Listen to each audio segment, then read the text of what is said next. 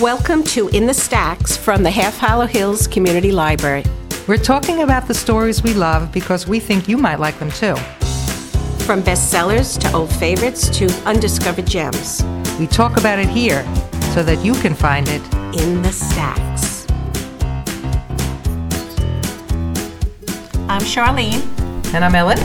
And we're librarians from the Half Hollow Hills Community Library. So today, Ellen is going to talk about a special book that she's been reading, Sapiens. Yes, thanks, Charlene. So this is a book that was actually recommended to me by a patron.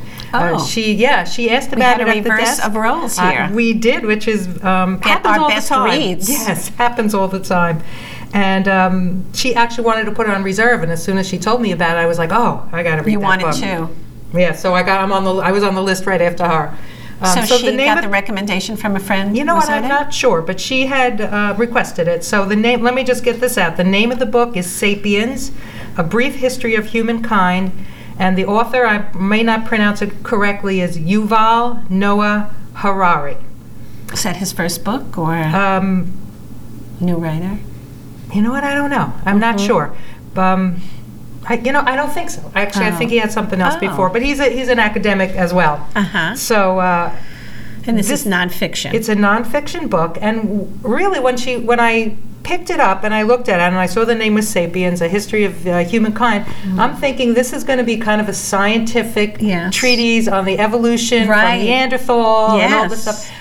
That's what the title leads you to believe. Totally interesting to me, and I was like, oh yeah, I want to read that. So I take it and I'm reading it, and yes, that is how the book starts. And you learn about all the different evolutions and the different ways that sapiens came to be.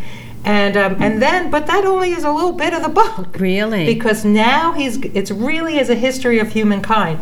So now that we have progressed into Homo sapiens, well, what's the next thing that happens? We have this thing called the cognitive revolution. I should probably look in the book and make sure I get them all in. The cognitive revolution. So that what sort of makes our species different than Neanderthal and other types that were out there. So there's the cognitive revolution, and then from there we go to the agricultural revolution, and from there we have more of a modern history where we learn about the beginnings of imperialism, the beginning of legal systems, money exchange, capitalism, religion, all this stuff that as we develop as a species came to be. And because he looks at it in that perspective, it seems almost like a narrative, and I know we talked about the black swan, and I said, things just happen randomly for no reason at all. And you could maybe make a case, but he really builds it case by case by case and how we evolve. It almost sounds like my world history class. It is a little bit developing in that and how people evolved. Thank you. But it's more of a scientific view, which is interesting. So he sort of takes a sort of a scientific look at the growth of capitalism and the growth of government and the growth of laws. So and religion as well. So he kind of dissects it in a very, very interesting way. Now, it might sound very dry. You took the words out of my mouth. Yes. I was going to say it sounds sort of boring. I mean, is it a book that you can put down and pick up? I love this book. Okay. I love it. I read it every night before I get under the covers. I have a little time alone with this book, and he's such a wonderful writer that it's an easy read. I wouldn't say it reads like fiction, but it's easy to digest. Sometimes the nonfiction stuff is very interesting, but you've got to, at least for me, I have to read it a couple of times till it gets in the head. He explains things so clearly that I'm riding along with him. It's really, really wonderful. So you're almost reliving your history classes then and learning about the but it's like with a scientific viewpoint. So it's not really a history class so much. It's the history of humankind, but it's looking at it with a different point of view.